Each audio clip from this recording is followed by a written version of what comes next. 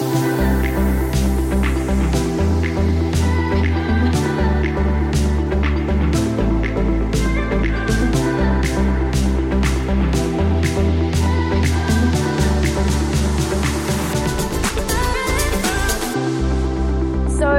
to Cutting Through the Noise podcast.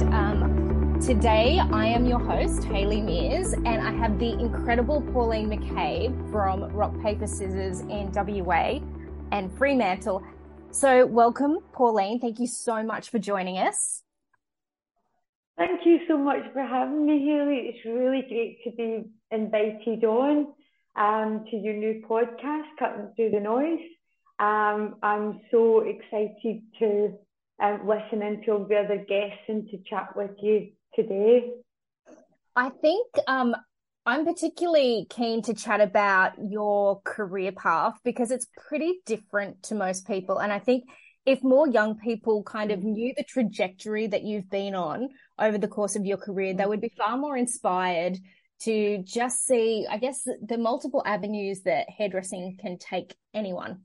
So can you give us a bit of a full career overview? Like, obviously, I already know a lot of your story, but I'd love to hear more, and I'd love to share that story with everyone. Absolutely. Thanks for asking. Well, I started, I'd always been interested in art and creativity, and I did think that I'd go to art school. When I left school, I did a brief course in graphic design as a means of fast tracking to art school second year. But I'd started making jewellery at that time, and I was selling it to my friends in the clubs, and they were all hairdressers and, you know, just always the coolest people that you knew with all the amazing clothes on. And I thought, that looks like a fun thing to do. And they said to me, look, I think you'd make a great hairdresser. You should be a hairdresser. And they all worked for big Scottish salons like the Rainbow Room and Rusk and all of that. And they were all members of creative teams. So I decided to go to Rusk headquarters in Hamilton Hill, which was miles away from where I lived, and speak to the art director there. They didn't need anyone, but I talked him into giving me a trial, and I went and did a trial, and he offered me the job. So that was brilliant. I kind of worked my way in there just by, they saw my enthusiasm, and I decided very early on, if I was going to do it, I was going to work for the very best. Otherwise, I wasn't going to do it. I was going to go to the very best in Scotland, which was Rusk. They were British Hairdressers of the Year. They were Scottish Hairdressers of the Year many times, and they were really incredible. They were already travelling the world as educators. They had their own product line and scissors. So I knew it was a really big, well-established company with lots of avenues. So I joined them, and very quickly I was taken on and mentored by the art director there, Louise Rogers at that time. And I started working my way through the company really quickly because I was creative and I knew what I wanted to do. So I started to get taken to work on shows in London with Rita and the Rusk creative team. When I was like 19, I was working down in London and working for the Terence Fair show and all the big shows that we did. And Rusk really showed me the ropes and taught me how to fly from them. I knew that there was so many different places that you could go in hairdressing really early on. And I'm so grateful to them for that. They were very worldly, and they taught us all about all the designers. They were really into modernism and the Bauhaus, as was Sassoon. They'd all gone down and trained with Sassoon, so it was very Sassoon technique that we were working on. And they were also real leaders in avant-garde hairdressing, so it was a time of incredible experimentalism in hairdressing. the turn of modernism, and as I said, the Japanese designers. So they all wore Izzy Miyake and Comme des Garçons and Donna Karan and the American modernists when they started too, Norma Kamali. So not only did we get an education in hairdressing, which was Sassoon based, we also got an education on design, aesthetics, culture, music, and all of those things, because they surrounded us in it. And I think that that's really, really important as far as the culture that they established. We were called the Ruskies, and we all wore these white kind of modernist karate outfits, and everything that they did had a great sense of style and class about it. They were very refined, and I absolutely loved that. And really, they were so inspirational. So I started working for them as their art team, started to travel, and then we started, the time I was 19, 20, we were going over to Barcelona to do shows on stage for thousands of people for Lungeris and people like that. And I realised very quickly that I loved to be on these big stages and educating. I loved the whole creative process of that. And I loved the butterflies that you got before going on stage. And then the feeling of doing a brilliant show and the inspiration of that. So I was involved in all of that really early in my career, and I guess I realised how high you can go. You can be on the art team, you can be a creative director, you can be involved in product development, which we all were for Rusk. We all tested the products and gave feedback, and were involved in all of those things, and the scissors. And when I was 21, Rusk split up, the UK and the product company, and Rita took over the UK side of the salons and that side of the business, and Irvin went over to take the company to America, and he took me with him. So there was Irvin Rusk, Louise Rogers, the creative director, and myself as creative team director. So that was at 21 years old. So very early I took on those kind of roles, and we travelled around America and Canada at that time, developing the brand and working with distributors and building teams across America and Canada who could support the growth of the company. So that was very exciting to be part of that. The development of Rusk in its early stages across America and Canada, and then we were over at Cosmoprov starting to develop the product company in Europe. So I was part of that with our distributor at Cosmoprov in Italy. So from there on, I worked for Rusk until I was 24.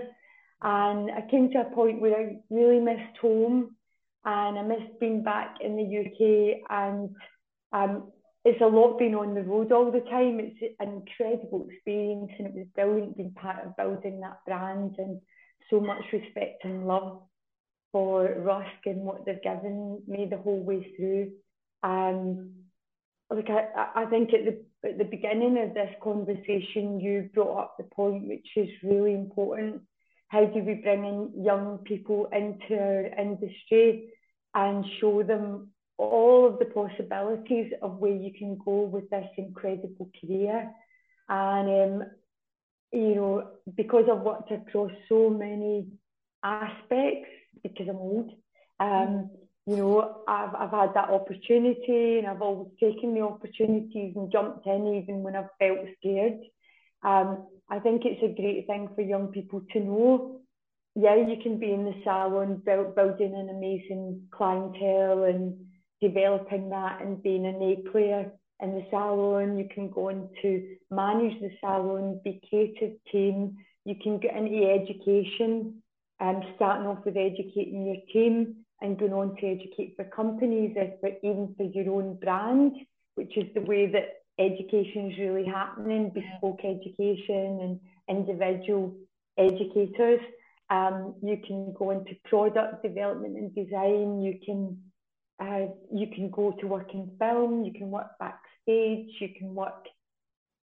There's just so many possibilities.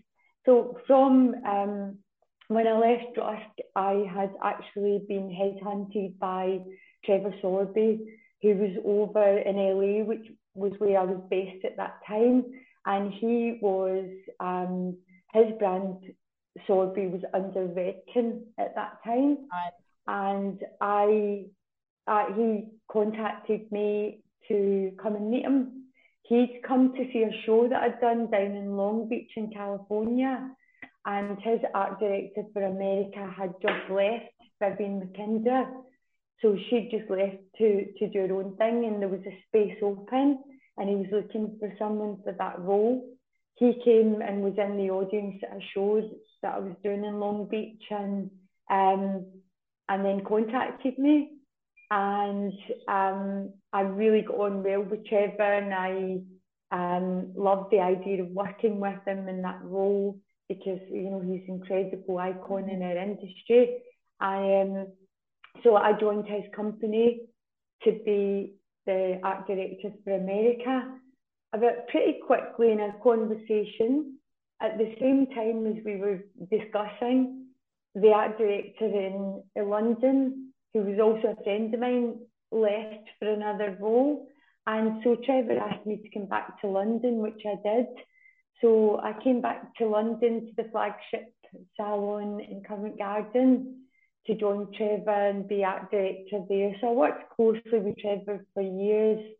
It's his first-hand woman. We worked together on, he taught me so much about wigs and pieces and shows and all of that stuff. He's an amazing person, amazing creative mind to work with. So I loved working with him.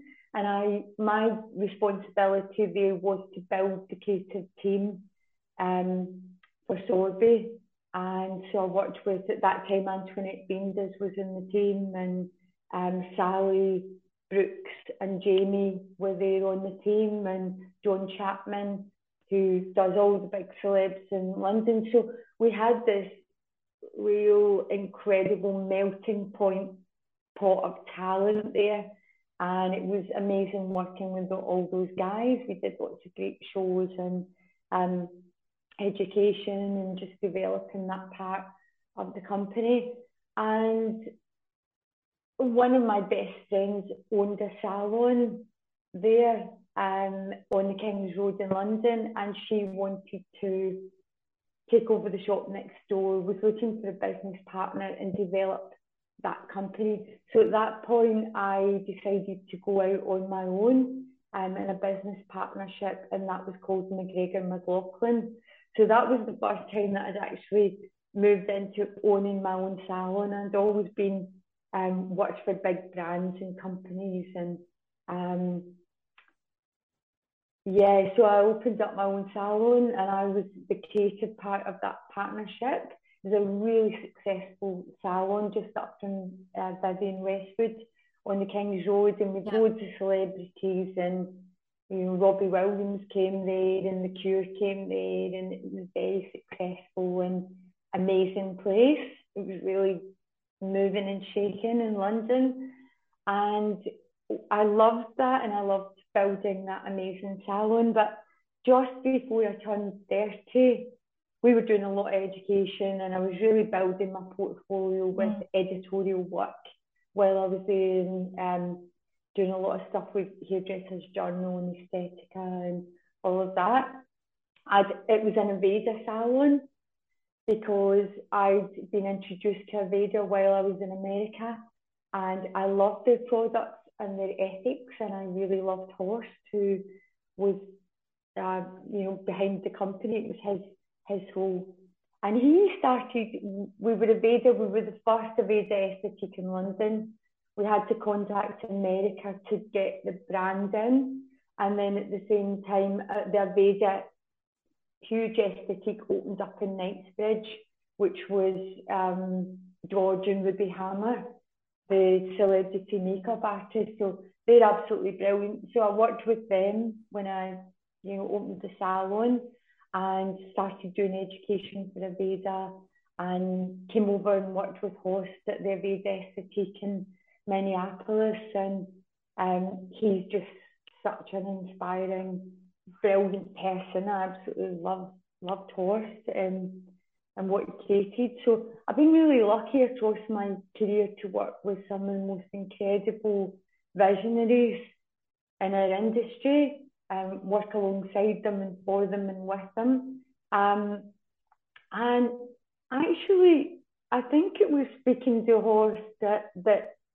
kind of sent me on this trajectory, because he's a very spiritual person and into holistic medicine, and the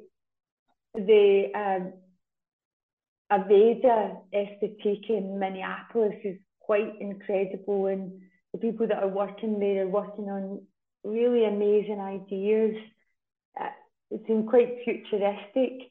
And I started to think about who I was and kind of go, and I guess it was 25 years ago, but I guess on a Make, Pray, Love type of journey. And I was kind of looking at my own spirituality and who I was. And I kind of wanted to find that out apart from the art director, the salon, as far as my career. So I sold my half of the business, and I used the money to buy my flat in London in Ladbroke Grove, rent it out. Did you live in Ladbroke Grove? Yeah, just off Portobello. That is quite my neck of the woods. Yeah. I just absolutely, it's still home to me. I just always feel amazing when I'm there. And so I bought the flat there with the money from selling the business. Yeah. And I bought a round the world ticket. So I just went off. I went off to India and spent a long time in India and Nepal, and just backpacking and just on a bit of a journey. Just kind of finding out who I was without all of the attachments. Because London can be very like that, or, it's what do you do, not who are you? People ask you that first big city question. And I kind of wanted to find out who I was without quantifying it with what I did. So, and it's just all part of your own individual story that makes you who you are, as you're kind of going along your journey. So that was an amazing experience. I spent time in Indonesia, Thailand, India, and all of those places, just traveling and trying to find out who I was without all that stuff. And then I came around Australia, and I spent almost a year traveling around Australia. And at the end of it, I came to see a girl who'd managed my salon in London, and another team member who owns a salon here now. They're both salon owners, which is great. I love to see people that I've mentored or taken from juniors and team to seeing these people that own the businesses all over. I've got people that work for me in London and they're all like salon owners or educators, and it's such a great feeling. It's like your flowers have blossomed, it's an amazing feeling. To seem that you've had some small part in that growth, or maybe somehow influenced them or mentored them. That's such a brilliant feeling. Anyway, I came to visit my old manager who'd opened up a salon here, and at the same time, the people who were renting my flat in London had started to had decided to squat.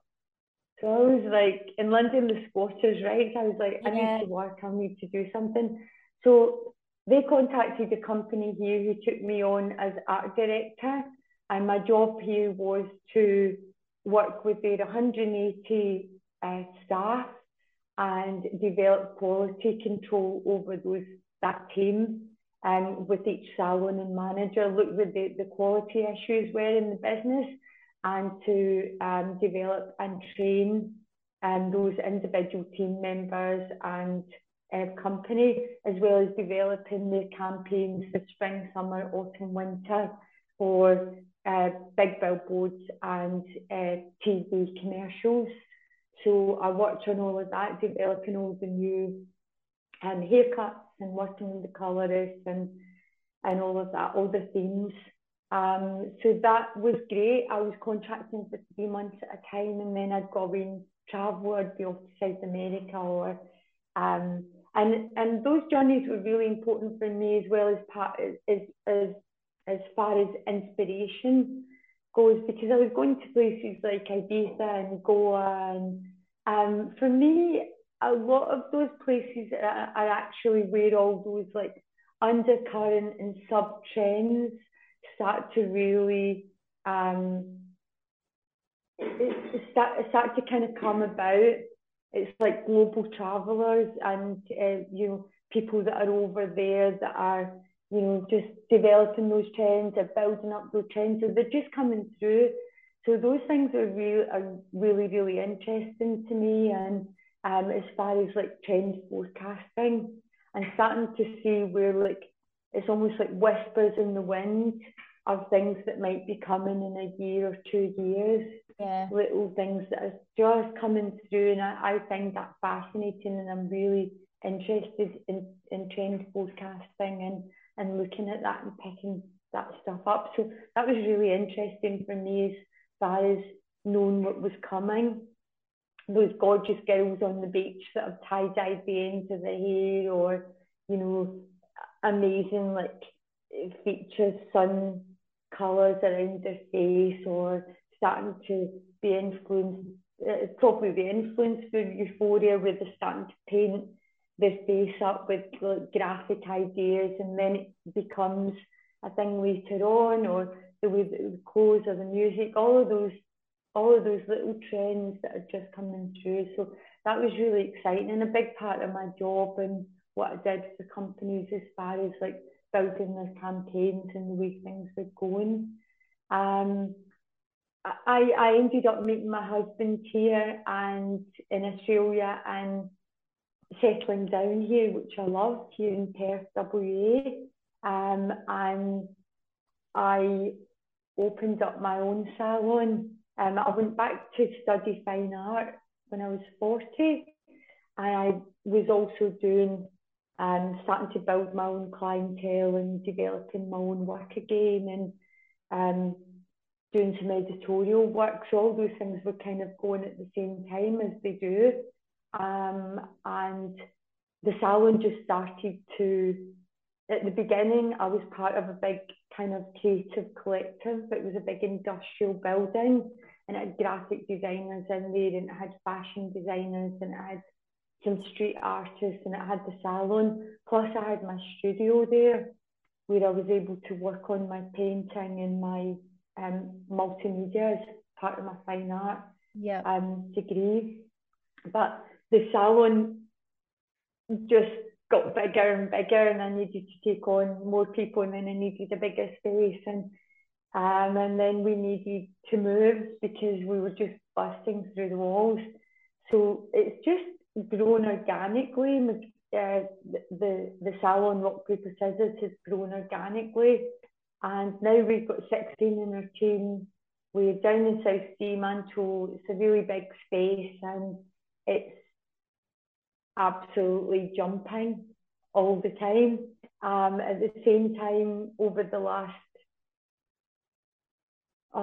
maybe 8 years or longer, I've been developing my work backstage.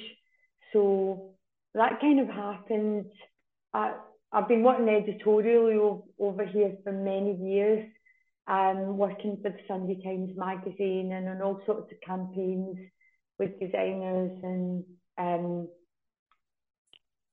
do a lot of that, probably once a week or once every couple of weeks, especially when we were shooting for the Sunday Times. And I love working editorially, so that's a brilliant part of what I do and what my team do who work with me.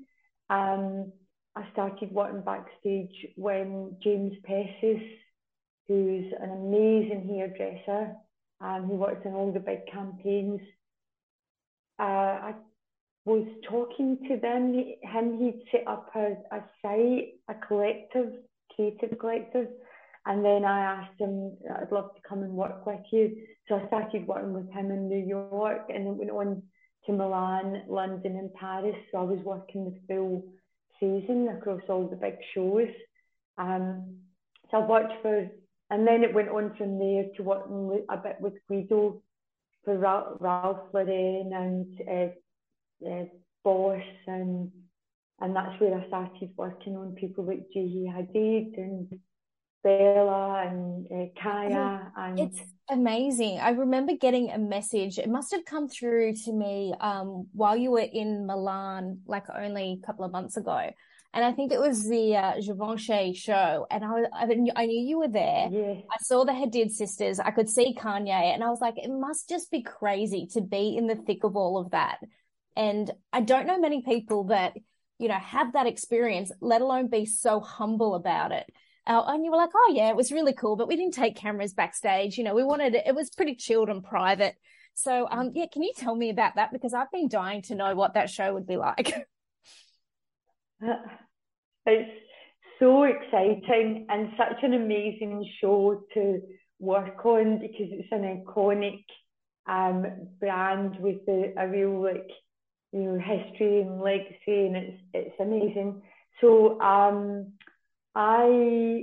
it was in these incredible gardens, and just the setting for these shows is just monumental. So Was it just outside of Paris? yeah, yeah, it's just outside of Paris. So it's set in all these incredible botanical gardens, which is just out of this world. So you go in, there's huge tents and security.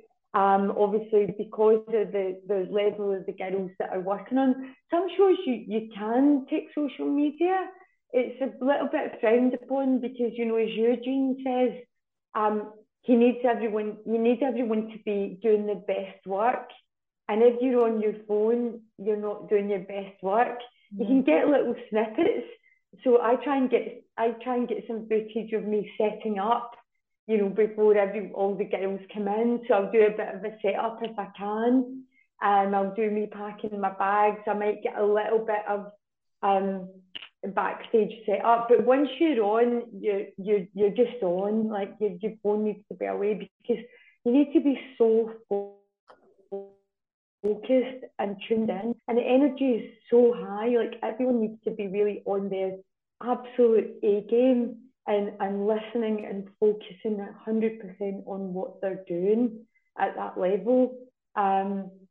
So there's always a few of you working. The girls start coming in. I was working with the guy, Scottish hairdresser Tosh, who's part of core team with Duffy, who's the lead here on those shows. I absolutely love Duffy, and I love working for him. I love his aesthetic, and I love who he is as a person. He's just absolutely brilliant, and his core team that travel with him are absolutely brilliant as well. And a few Scottish guys on there who I really love, but they're all amazing. And I've worked with them on different shows. I probably did my first show with Duffy. It was in New York, and it was Vera Wang, and that was the first time I met them. And then every time that you do a show, Rick Owens or that, you meet the team again, which is really nice, because then it feels great, those guys. So I ended up working with Tosh on Gigi Hadid, on Bella Hadid, and she's just really, really nice. They're just lovely young girls. They're super sweet and really nice, and they're doing what they do. They're professionals. They're all professionals, and they just make your job really easy. I mean, a lot of the time they're sitting listening to music or reading a book, or you can have a bit of chat, but we're so focused on what we're doing. To be honest, there's not much talking going on, because you're just 100% zeroed in on what you're doing. and they're absolute professionals. They're all great girls. You would have to be one It's of full the, on energy. yeah, oh, I can only imagine. I think you would have to be one of the only Australian hairdressers that gets to work with models and celebrities of that caliber. And I can't imagine dealing with that because I would just be way too starstruck to move forward. And I remember a couple of years ago, I think Florence and the Machine were out on tour, and I saw that you were looking after Florence, and I was like, Yes, wow, that's so cool. yes, yes. That was amazing because I absolutely love Florence and I've loved her music forever. So when I got the email to if I would come and do her hair for the tour while she was here, I was like, oh my God, amazing. Yes, I'm on. It's so exciting, when you come through the back, there's a bit of dialogue going on between her PA and me, and I got a message to say, Florence is actually really shy. She doesn't speak a lot. She's not being rude. She'll probably do a bit of meditation before you come in. When I let you guys through, and then she'll probably just have a podcast in, or she'll be doing a bit of meditation while you're doing her hair, or just reading. That's how she gets herself ready for the show. So, don't think that she's been rude. And I'm like, fine, I probably won't be able to speak anyway. I'll be feeling so shy.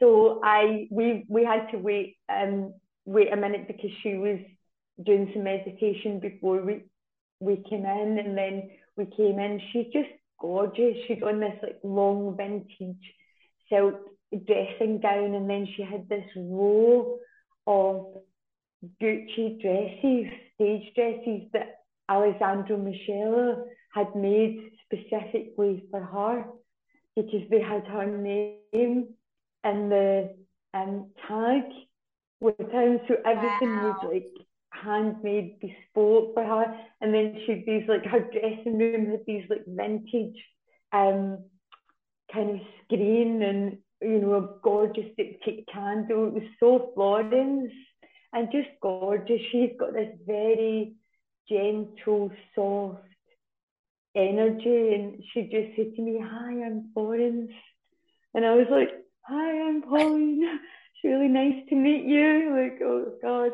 And then I just got to saying, what can I do for you? And just soft and natural. And I know her signature look, and I just went ahead and did it. And at one point, she just kind of took off her pod and looked at the mirror and said, "I love it."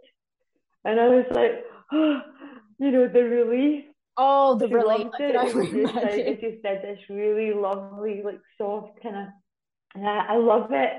And I was like, yes.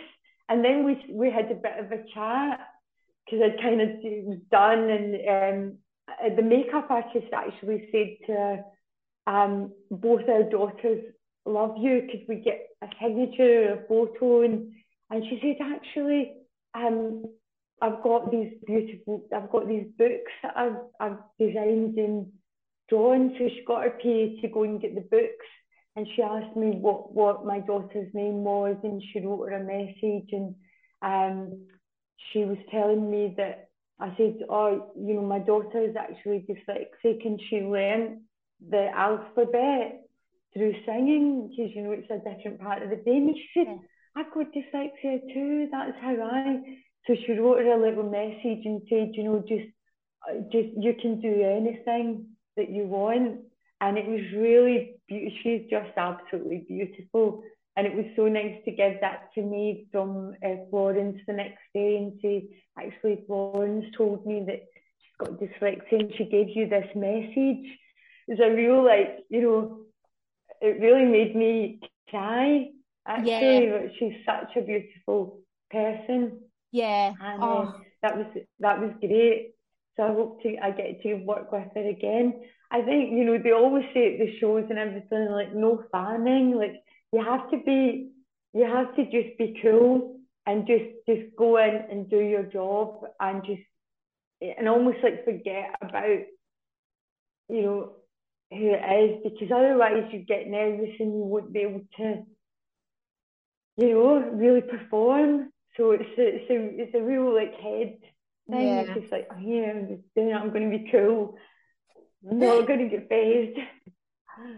I've got so many more questions that I want to ask you, but I know that we're running out of time. So I'm gonna call this Pauline part 1, and then come back and make another time to chat to you, because you've got so much more that I know that you can share, and we could talk about stuff for ages. And I think what I'd love to chat to you that next time is actually your leadership style, because it's been really inspiring to watch just how you break down your team communication. And I guess the approach that you have, you're so incredibly patient and so kind. And I think that as a leadership tool is not something that has been classically, a part of how we lead. So I'm going to bookmark that one for our next chat. But thank you so, so much for having this conversation. It's been such a pleasure, Pauline. Thank you so much for having me. It's absolutely my pleasure, and I can't wait to chat with you again. I'd love to talk about all those things. Okay. Let's do it. Thank you, Hayley. Thanks so much for having me on today. Absolute pleasure. All right. Bye.